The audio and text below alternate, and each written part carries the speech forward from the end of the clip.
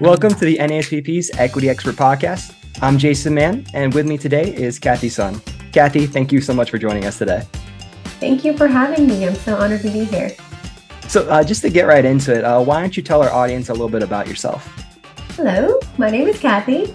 I'm currently the Director of Equity Programs at OpenAI based in San Francisco, California.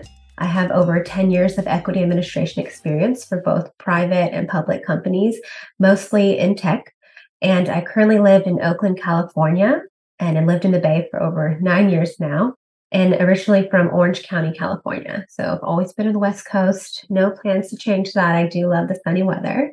And I also have a 2-year-old daughter that keeps me humble and on my toes.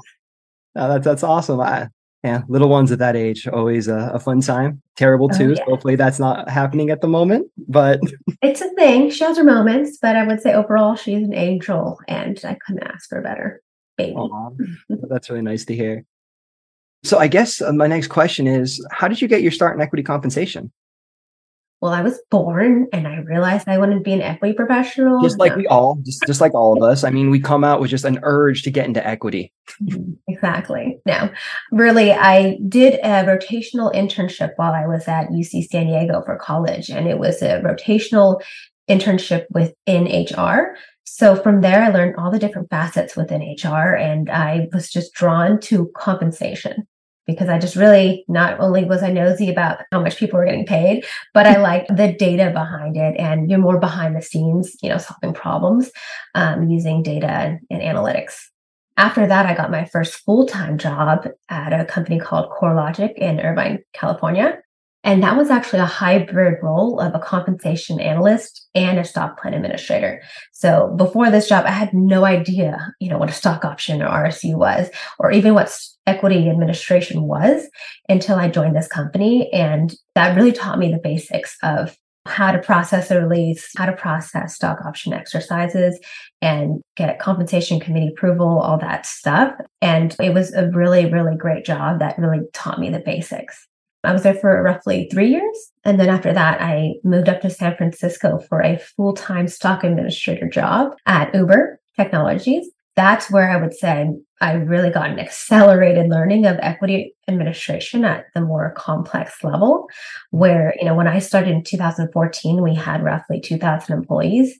And then at the time of IPO, we were at 25,000 employees and 60 plus countries. And so, I learned so much over those 8.5 years that I don't think I would be able to learn if I'd stayed at any other company really over those last 8 years. Most recently, I just joined OpenAI as the Director of Equity Administration, and that's where I'm continuing to challenge myself, being their first dedicated equity hire. That's awesome. We kind of touched on this in your recent answer, but with the equity side of it, we all kind of come from diverse backgrounds, and like we joked about it, but no one really comes out the womb thinking that equity compensation is going to be their preferred career choice. But once you get that itch, I think all of us have a certain moment where equity just starts to resonate with us. And it's weird. Like you just start to really get attached to it, and you really start to see the value of it and the intrigue. So I guess my question for you is, when did it really start to feel like this was the profession you wanted to pursue? Great question. So it was when I did the hybrid role of compensation and stock administration.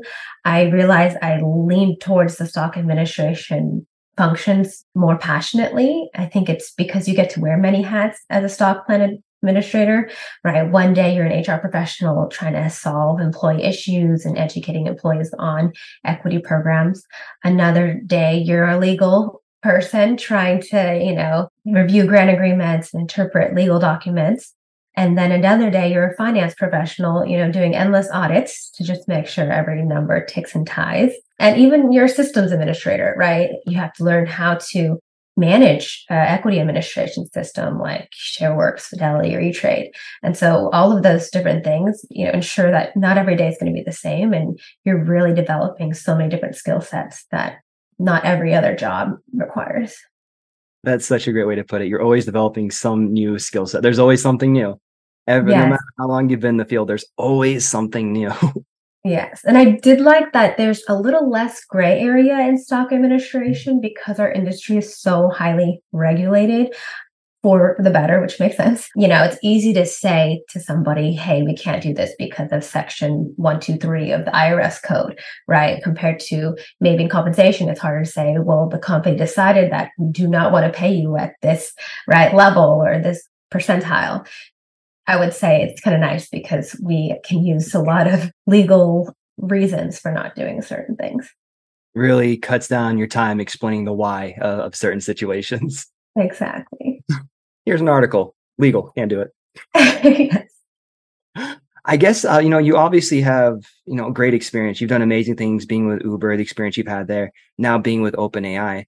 So just to ask you a question, was there any key moments in your career that you can think back on that was just key in your professional development and getting to the area you are now? Yeah, I would say while I was at Uber, our team was growing and we needed to divide and conquer our duties so that we can scale. And one of the things I was happy to give up was education and communications. I just thought, I don't have a passion for it. It's not that important. But my director, basically was like, I would love you to keep this on your plate because I think you'd be good at it. And in my mind, I was like, ugh, fine, I'll just do it. But, I ended up finding that passion and realizing that I was good at it. And it provided so much opportunity for me to even travel the world to do education sessions. And I even won a GEO award for my communication plan I created for the IPO. So, that was a pivotal moment for me that I need to maybe listen to others more. And maybe it's something that you don't see in yourself as a strength, but somebody else, either your manager or other stakeholders and peers can identify for you and, show you that there's other places and ways to shine that you probably didn't really think you had, that skill set to begin with. Yeah, I mean, that's amazing. It's something you didn't have much of a keen interest on, and then you end up winning an award for it. Exactly. So I feel very fortunate that it was put on my plate and I reluctantly took it. But that's probably a lesson, right? It's something, sometimes you're not always going to love what you're doing, but sometimes there's a plan for you and there's a reason why it's on your plate so that you can learn a lesson from it. Well, I'm glad your manager saw something in you that you might have not seen yourself at the moment, because I feel like a lot of people for that IPO probably were very grateful for the communication, because we are in a niche field. We both talked about it. Before I got into this field, I didn't really understand like what an RSU was. I didn't understand like the equity aspect of it, the growth, the potential there. And sometimes when we get deep into the field, we kind of forget what it was like to not have that information and knowledge. And these participants that have these awards, that can get the value from this, do these big events such as an IPO, there's a lot of gray area for them just because they don't have that ability to understand what's going on. I'm pretty sure the fact that you were able to create such a great communication plan there was definitely appreciated by those participants. Absolutely. Thank you. You're welcome. And then I guess just for growing your career, like to where it is now, can you give like examples of like the strategies you implemented to develop the way you have? You kind of mentioned a little bit taking on things that you might not have wanted to do, such as the education and communication side of it. But other than that, is there any like specific strategy you had to continually advance yourself in the field? Yeah, I would say because I was at a startup, you were able to wear so many hats and are involved in so many other projects that aren't always in your normal stock administrator scope. And my strategy was really just raising my hand and taking opportunities as I saw them. And especially if there's deficiencies in other teams, right? Take that opportunity to raise your hand and help those teams to not only learn more and grow, but also build right relationships with your stakeholders. And so it really got me a lot more cross-functional exposure, which I thought was a great strategy for my own growth. And also, I felt like I was an owner. Like, there's always issues that you find, right? And it's so easy to be like, oh, there's an issue here, but that's not me. I do this, right? Part of that as a startup, you don't really have that luxury of, right, doing that. You are an owner. You're supposed to be an owner. And so that's something that was always instilled in me early on in my career, was to truly be an owner. If you find an issue or find something that needs to be fixed, help solve it. Work with the right people to solve that problem, even if you don't know how to solve it or right what the answer is, but at least try to be involved to see that through instead of just punting it to somebody else. That is a great opportunity at startups. You have the ability to learn a lot. It's a very hectic environment. And one thing you touched on was being able to communicate with other stakeholders within the company. And I'm sure the cross-departmental communication as well, just because as the admin, we function with a lot of different areas. Yeah. We did a podcast in the past. So quick shout out to Lamont Walker from Lyft, a great guy. He was talking about how important it was to just have those open communication lines, just because we work within so many different areas and having a preconceived, like a relationship there that isn't just around problems that arise Mhm. throughout the admin function is just always a great thing to have those positive relationships and ensure that you have open communication lines. And every time you message somebody on Slack or whatever communication method you use, it's not like, oh boy, what's the problem now? Oh, absolutely. That's very important. And one other thing I found was you actually learn how other teams work and how they project manage. And you can actually learn more about skill sets, such as project management and different tools and systems that people use that could help you in your role. Obviously, you've done a great job for yourself and how you developed. But if you could go back and give advice to your younger self who's just starting out in this field, what would be something you would tell? I would say be more confident in yourself. Do not have imposter syndrome. You were hired for a reason, you're there for a reason, and you deserve to be there. I think that was always a big thing for me is not having as much confidence when I was younger and being able to speak up, right? If something doesn't look right, speak up and ask questions versus just doing something because that was in the process document.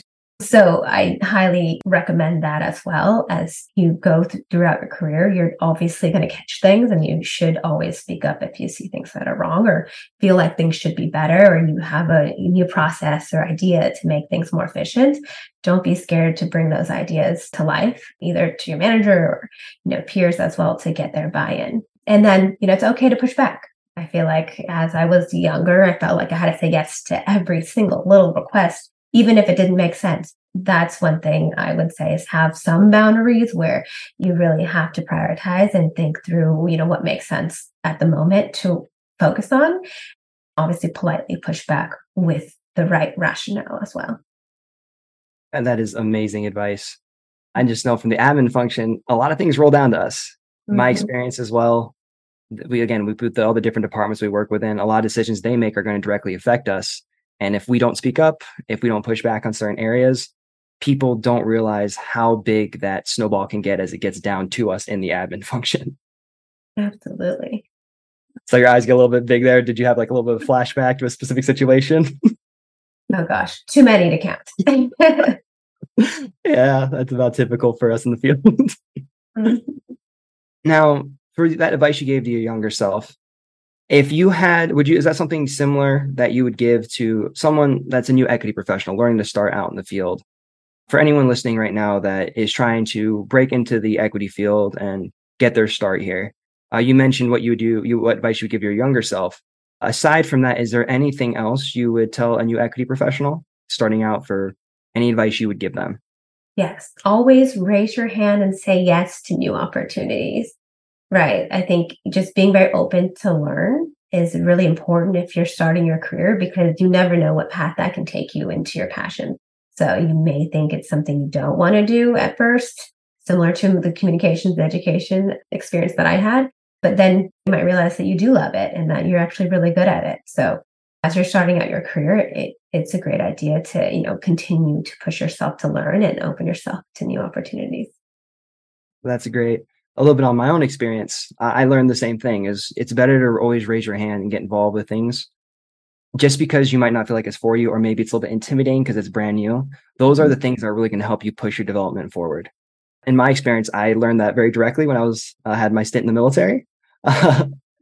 There's a lot of things that are terrifying, especially when you're going through basic, a lot of things you don't want to get involved with, a lot of things you just don't want to get picked out for.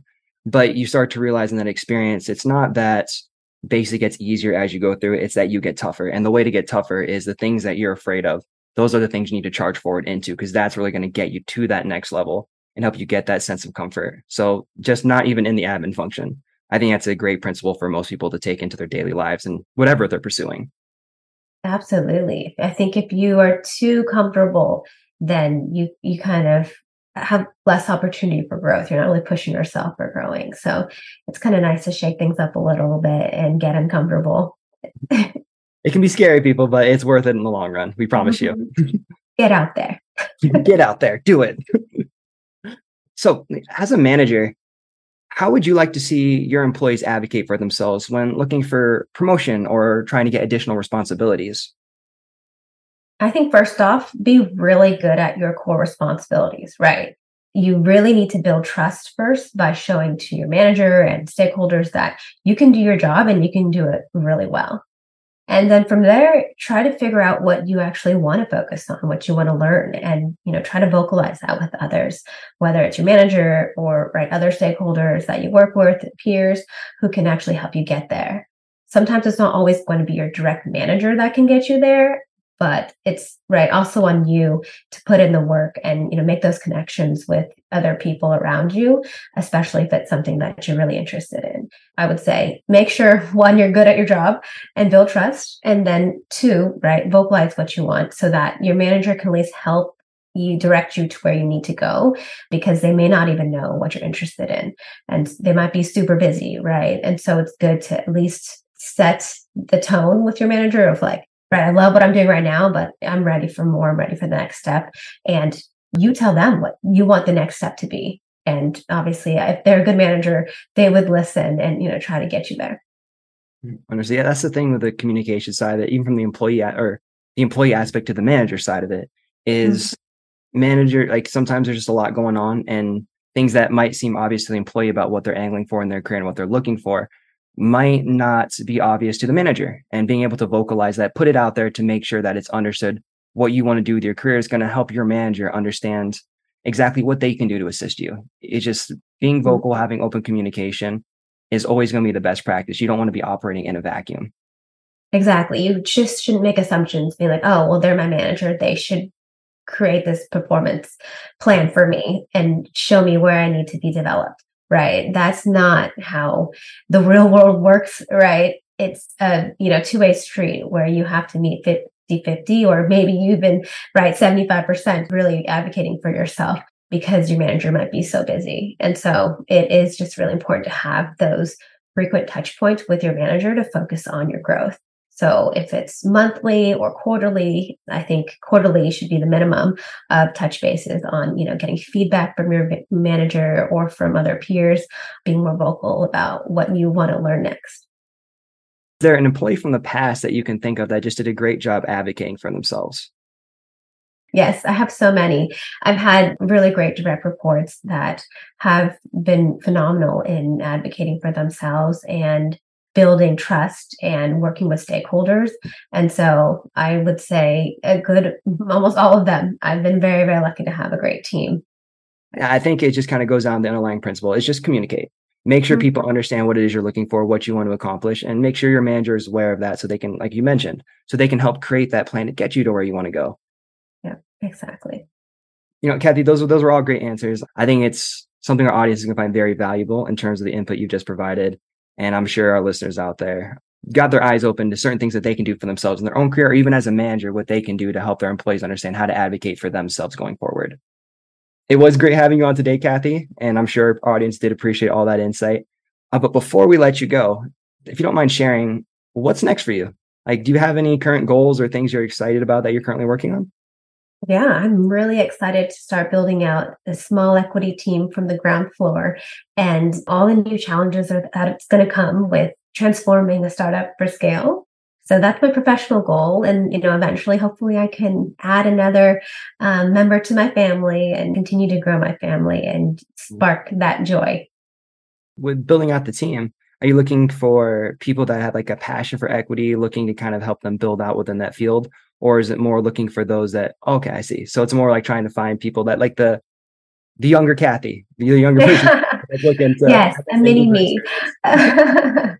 Yeah, I would think I would want somebody that is really strong operationally, but then I also want somebody that has a lot of global experience as well and like plan compliance, because that's also very important. So I want to make sure like, as we grow, we definitely think about a global scale and then also operational efficiency.